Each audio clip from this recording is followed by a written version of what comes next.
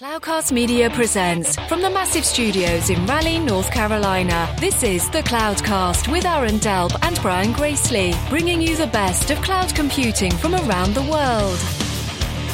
Good morning, good evening, wherever you are, and welcome back to the Cloudcast, coming to you live from our massive studios here in Raleigh, North Carolina. Just me tonight. Aaron is still out traveling. One of the things that has been really interesting this year has been the rise of this kind of trend called serverless or event-based computing, that we've had a couple of shows on here recently, and the shows have actually been probably the top 2 or 3 shows for the whole year. So there's obviously quite a bit of interest out there in the community. First couple of shows, we sort of talked about some basics, and we talked a little bit about AWS Lambda. Tonight, we're gonna shift it up a little bit. Excited to have Steve Fink from IBM, IBM's distinguished research staff member, and one of the original people working on this new thing called OpenWhisk. So, Steve, welcome to the show. Thanks, Brian. Hello. Hey, so give us a little bit of your background. You've been at IBM for quite a while. You're actually the first person from IBM to be on the show, so excited to have you on. But give us a little bit of your background. You've been working on some very cool things for a number of years. Yep. So I work at the T.J. Watson Research Center, which is in Yorktown Heights, New York. It's about 30 miles north of New York City. It's a very big research center at IBM. We have about 1,500 people working in the building, computer scientists, physics, chemists. It's one of the most famous research labs, I think, in the world, and I'm very happy to work there. I've been working there for a long time. I've been working in a group focusing on programming language technology. Over my career, I've done work on virtual machines, a lot of work on program analysis for use cases such as security, language design, and now OpenWhisk, which is, I think of as an application of programming languages to the serverless cloud. Yeah, it's very cool. So it's, it got announced a couple of months ago. I think it was around February, end of January, February at the just before the Interconnect show. IBM announced OpenWhisk, and the first thing that jumped out at me, because the serverless stuff was kind of getting this buzz, was this wasn't just going to be another like IBM Bluemix service, but you guys were going to open source it. So give us a little bit of the background. You've got a lot of background in open source. What was the general thinking from IBM about why to open source this? Well, one of the things we've heard in the serverless community is that quite a few people say that they love the technology, but they're very afraid of vendor lock-in, of writing their code for a particular vendor's platform and then being stuck there. So we decided to open source it. That was one of the motivations for open sourcing it, is to try to get people engaged and realize that it's something open that they could run wherever they want and to allay their fears of being locked in. Secondly, I think a very big attraction of these serverless platforms, or at least the way OpenWhisk imagines it, is having a big ecosystem of different service providers, that making it easy to integrate these different providers together. And so we thought by making all the technology open, we're hoping to encourage people to play and contribute to the ecosystem and build up an ecosystem of service providers that can interact with this serverless system. Yeah, no, makes total sense. And I think at this point, if you really get to sort of one of the core benefits is that somebody else is sort of running this for you. You can just focus on the languages, on the inputs, on kind of the tasks at hand, and you don't have to think about operations. So when you guys were first starting this, what were some of the challenges that you were hearing, either from the programming language community or just IBM customers? Like what drove you guys to say, hey, this might be something that's going to go solve interesting problems for people? Right. So one trend I think that everybody sees is the need for agility and speed. Development cycles are getting faster and faster and faster, as well as the whole DevOps phenomenon. So I think the whole concept of platform as a service, of lifting up the level of abstraction, letting people focus on their business logic, as opposed to trying to allow them to minimize the amount of time they spend on plumbing, is a big motivation here. So I think what we're going for is a high-level serverless platform where we handle a lot of the virtual machine and containers and load balancing and auto-scaling and security and entitlement and so forth, and free the developer to be able to focus more time on business logic, not worry about infrastructure. Yeah. Some of the other things we were going for. One is, of course, with serverless, people want to pay for exactly the resources they use, and they don't want to pay for any resources they don't use. Part of that picture is also transparent instant auto-scaling. So if I submit 100 requests in a burst, the system will immediately scale up, charge you for exactly what you use, and then dispose of the resources. And then a couple of other motivations. One was, as I said before, the integration story, trying to expose as many event providers and consumers in an easy-to-use ecosystem. And one final thing is we have a pretty heavy focus on the mobile developer. We've talked to a lot of mobile developers who are very happy. Their passion is building cool-looking apps on their device. I mean, the devices these are incredibly fantastic little devices which we all are carrying around in our pocket. And we've talked to a lot of developers who really love working on the device part of their application, but they really don't want to be. They're not enthused by building the back end. They know they need to have a back end to provide the functionality, but that's not what sells their service. That's not what makes it exciting. So for many mobile developers, the back end is sort of a necessary evil, and they'd rather spend more time on the device. And so we are trying to make it as easy as possible for these mobile developers to quickly stand up a serverless back end and let them concentrate again on their mobile platform. Yeah, no, that makes a ton of sense, and especially the mobile angle, because I know, around the same time that OpenWhisk got announced, IBM made the big announcement with Apple around Swift, around the sort of the programming language for iOS apps, and especially running Swift on the back end. So it makes kind of complementary, makes a lot of sense that you're targeting those kind of folks. Let's talk a little bit about the Whisk architecture, and this is always a little tricky on an audio medium. For anybody who is listening to this, if you take a look at the show notes, there's a real nice diagram that IBM provides. But when I look at some of the things that are out there, it sort of seems like there's three pieces to this. There's a trigger, the thing that the event that actually happens, whatever that event might be. There's an action, which is the thing that runs a little bit of code and does something. And then there's some sort of rule or policy or something that drives how that works. Can you walk us through a little bit about kind of the architecture and some of the kind of the nuances that are in there within some of those different areas? Sure. Let me start with action. An action is simply a stateless function as an event handler. This is very similar in conception to some of the other competitor platforms out there. So you simply just write some code. That's the definition of your action, and then you can upload it and run it. If you want to get into some subtleties, for example, in OpenWhisk, you can compose actions. You can create chains of actions. So you can write 3 or 4 different actions and then tie them together in a chain, maybe analogous, if you're familiar, to Unix pipes. Okay. And so this is a higher level composition feature which we've added, which we think is pretty powerful. So that's one technique that sort of starts to allow you to assemble more complicated, more interesting applications. Triggers are simply. Technically, a trigger in OpenWhisk is a name for a class of events. So if you're familiar with pub/sub systems, sometimes this is called a topic. It's simply a tag by which you group a bunch of events and can name them. Okay. Usually what you do is you connect a feed to a trigger, so you can take any stream of events coming from any source, and the system provides APIs that allow you to hook these up.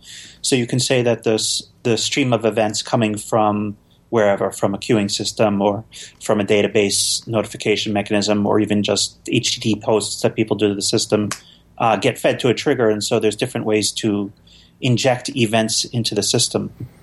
As far as rules at the platform level, a Whisk rule is a very simple entity. It's simply saying when this event happens, invoke this event handler, or in our terminology, when an event of this trigger happens, invoke this other action.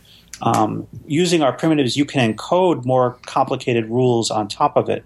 So, for example, if you're familiar with ECA, or event condition action, so I can encode a condition as an action, which produces like an if statement, which produces its input if it's true and otherwise produces null when it's false. Using this together with the sequencing, the composition I mentioned earlier, you can now build a rule which says if this event happens and these conditions are true, then invoke this action and so forth. So that's another subtlety, I guess you were going to. Yeah. One of the other things that jumped out at me, and I think anytime something new comes out, people tend to compare it to maybe what exists in the market. And what was interesting to me when OpenWhisk first got announced, like Amazon has Lambda, and when Lambda came out, they said, well, we only support this programming language. I think initially it was Java or Node, and you guys kind of took it a step further, a couple of steps further. You supported, just sort of Docker containers as being an input, right? So you could have, instead of just a simple event, you could have essentially something that would say, go trigger what could be a much more complicated, sort of processing task as well. Is that something you guys were actively like, hey, we don't necessarily want to just limit ourselves to a language or something simple. We want to start thinking about more complex scenarios? Yeah, that's absolutely true. And so the way the Docker actions work in OpenWhisk is if you can write a statement in a Unix shell which consumes standard input and produces standard output, effectively you can wrap this in a Docker container and present it to Whisk, and we'll manage it as a stateless action. The real use cases for these are, well, one really compelling set of use cases for this is, suppose you want to use some highly tuned C library from wherever, from GitHub, in your action, maybe a highly tuned video processing library. So you certainly don't want to rewrite this library in portable language like Node.js or Python. On the other hand, what you really want to do is just build a binary, upload the binary, and then invoke it and manage it as an action. The difficulty with that, of course, is the portable environment, since C binaries are not really relocatable or transportable across different systems. So what we've done is we've taken the Docker standard as a way of providing a architecture-independent representation of a program, which is simply a Docker container, and you can describe it by a Docker file. And so we allow you to do this, and then it allows you basically any sort of binary or anything you can imagine that you can encapsulate inside this Docker container, which is just about anything you do on Linux. You can just present it to the system, and we'll manage it as a stateless action. Right. So that's at least initially going to get people around all of the, hey, do we support this language, that language, the other? You can kind of always use Docker as an entry point for the system, which is very cool. So, one of the questions that we get, and you guys, we may be too early in the cycle of how this is all coming together, but we've heard a number of conversations where people are really saying, there's a number of aspects that the sort of serverless event-based stuff is very interesting, and you highlighted some of them. They run in a public cloud, so you get those benefits. You're going to pay for kind of exactly what you use. You're not buying a resource and then you're going to pay for whatever you use or don't use. You're using exactly that. Does auto load balancing, auto scaling, kind of, sort of the paths that you really wish the platform would do. And the question that comes up is, I think they're starting to say like, hey, is there a reason I would want to, write applications any other way? Which is, kind of always what happens in our industry. We go as far extreme as we can. What are you guys seeing as people are starting to play with the system, get used to it? Are you finding a certain category or class of applications kind of fit in this, or a certain mindset, or are people trying a little bit of everything? I think people are trying a little bit of everything. I can give you some examples of some of the cool things people have been doing. That'd be great. So we've had a couple of really cool applications done around video processing. And in fact, if you go to YouTube and you search for OpenWhisk, one of them is called Dark Vision and one of them is called Skylink. These were some cool. So people posted the source code on GitHub, so you can just look at them. So they're both video processing type applications. The first one, what makes them really cool though, is they use IBM Watson image processing libraries in the chains. So they do things like, they take, as I said, their video processing. They take frames and then they send them to various Watson services to do facial recognition or image tagging of images, and some other cool things. So the dark vision one is really cool. It sort of shows you how to use a serverless pattern to enhance a image sharing site. And the way it's structured is it uses a database as a mediator. So if you think of a model view controller type architecture, if you think of the model as residing in a database, and then they set up Whisk rules that say whenever the model in the database changes, they're going to go off and do some actions. And what they do is they grab images which are dumped in the database and send it off to Watson services to generate tags and do facial recognition, and then dump those results back in the database. So I think it's a really nice pattern of how to do things with serverless, in that you can write sort of a traditional web app front end which interacts with a database, and then you can add value on services which simply communicate through the database through triggers and then write results back into the database. And it's a very nice example of an event-driven architecture, because you can add more and more listeners independently to changes in the database to do more action. So if I want to add a new feature, a new kind of processing to this application, I can simply install new rules which listen to the same change events and fire off different actions and so forth. And you get all the benefits of transparent autoscaling and everything like that. Yeah. So the dark vision one is really cool. The other one is the Skylink. It's a similar flavor technically, but this one is really cool because it's hooked up to a drone, a little commercial quadrocopter, or whatever you call it, four-blade helicopter. And if you go look through the YouTube videos, they've hooked up through the software which controls this quadcopter. There are ways to hook in with API hooks, and they use that to basically dump the video from the quadcopter into a database and then apply the same sort of technology and then present it back to the dashboard which drives this quadcopter. And so you can get real-time image analysis of the terrain that the copter is flying over, and ask Watson to give you information about what it sees about these images. So I'd encourage you and your listeners to go check it out on YouTube. There are some really nice demos along those lines. Okay, very cool. Yeah, we'll find those. We'll put them in the show notes and link to them. I mean, as you're talking about the idea of, lots and lots sort of expanding listeners into a database, and as things come into the database sort of standard from the application, you have the ability then for these sort of interesting data feedback loops where, depending on some internal group or some internal function, their context, may be able to take that change, go do some actions on it, do some processing on it, and put whatever those things are in their own specific context, and get some pretty interesting feedback loops about what's going on, like in the financial markets or in weather patterns or all sorts of interesting things like that. So yeah, that's a very, very cool use case. So what are you seeing? Obviously it's out there, it's open source. We talked about that, why that's important.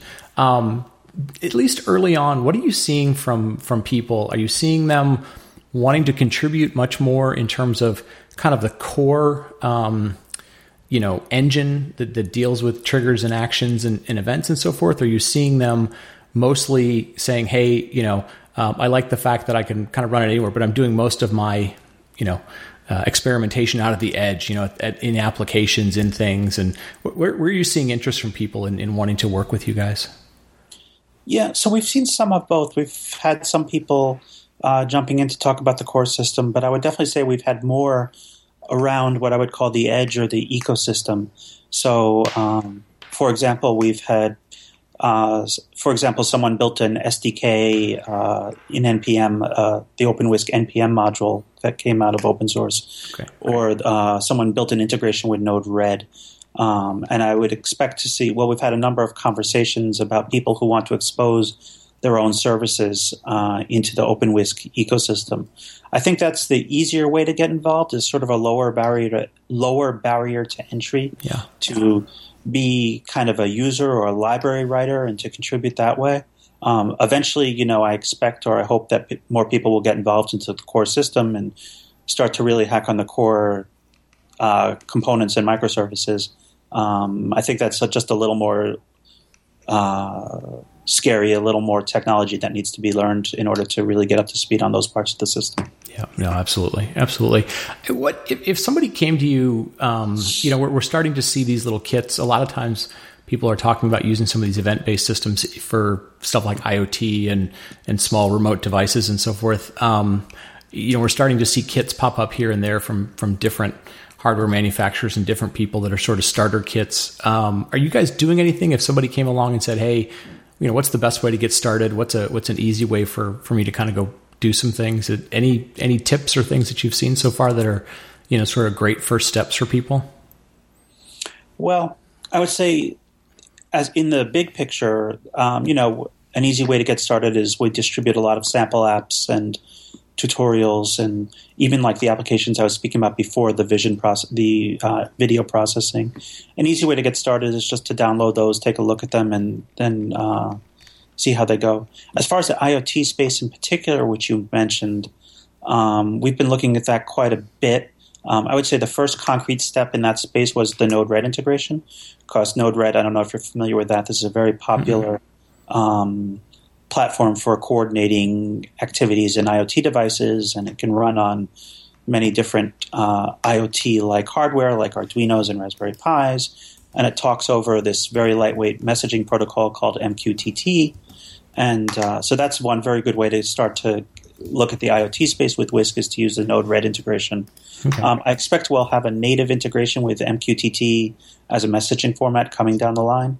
And so that'll be another way. And we'll see what happens. I expect there'll be lots of growth in this. And one of the best things about, opening it up is that people will come up with things we haven't thought of, and ways to use the system, or we've already seen quite a bit of that. And so that's one thing that's really exciting about putting something out there, is just to see when people come up with something you hadn't anticipated. That's just awesome. Right. Now, will you be at the serverless conference that's coming up here in a few weeks right around your neck of woods out in, I think it's in Brooklyn? Yeah. Yep. I'll be there. Okay, cool. Are you speaking, or are you just in attendance? I'm speaking. I'm giving a talk along with one of my colleagues. Actually, the dark vision video processing I mentioned before, we're going to be demoing that at the conference. Very cool. Well, listen, sort of last question. We've got a number of links, the GitHub links, source code, IBM Whisk on Bluemix.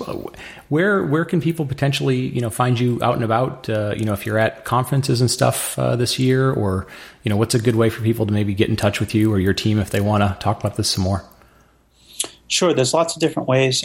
For me personally, I'm at SJFink on Twitter if people wanted to message me there.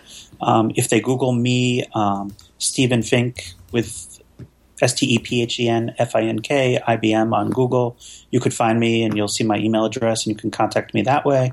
Through the Bluemix offering, if you just want to give general feedback or you find a bug, there's a feedback button right there in the UI, so you can just click that button and send feedback. We have a Google group associated with the open source project.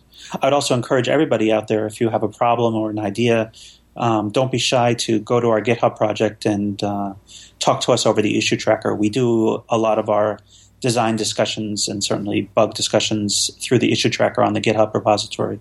And so that's a great way to monitor the conversation that the development team is having and get involved. Yeah, no, it's a very active community already, which is great. It's only just a couple of months old. Well, listen, thank you so much for this. This is, it's like I said, this has become a topic that's really, piqued the interest of a lot of our listeners. I know they're all trying to kind of figure out, where should they start and which platform should they choose and so forth. I think it's cool that you guys are making this open. You've got, a number of options that people can kind of get started with. So this has been very good. Stephen, thank you so much for the time tonight and the insight into what IBM's doing. And hopefully we look forward to talking to you again sometime soon. See how this is evolving. Great, it's my pleasure. Thanks for having me. Thank you for listening to the Cloudcast. Please visit thecloudcast.net to find more shows, show notes, videos, and everything social media.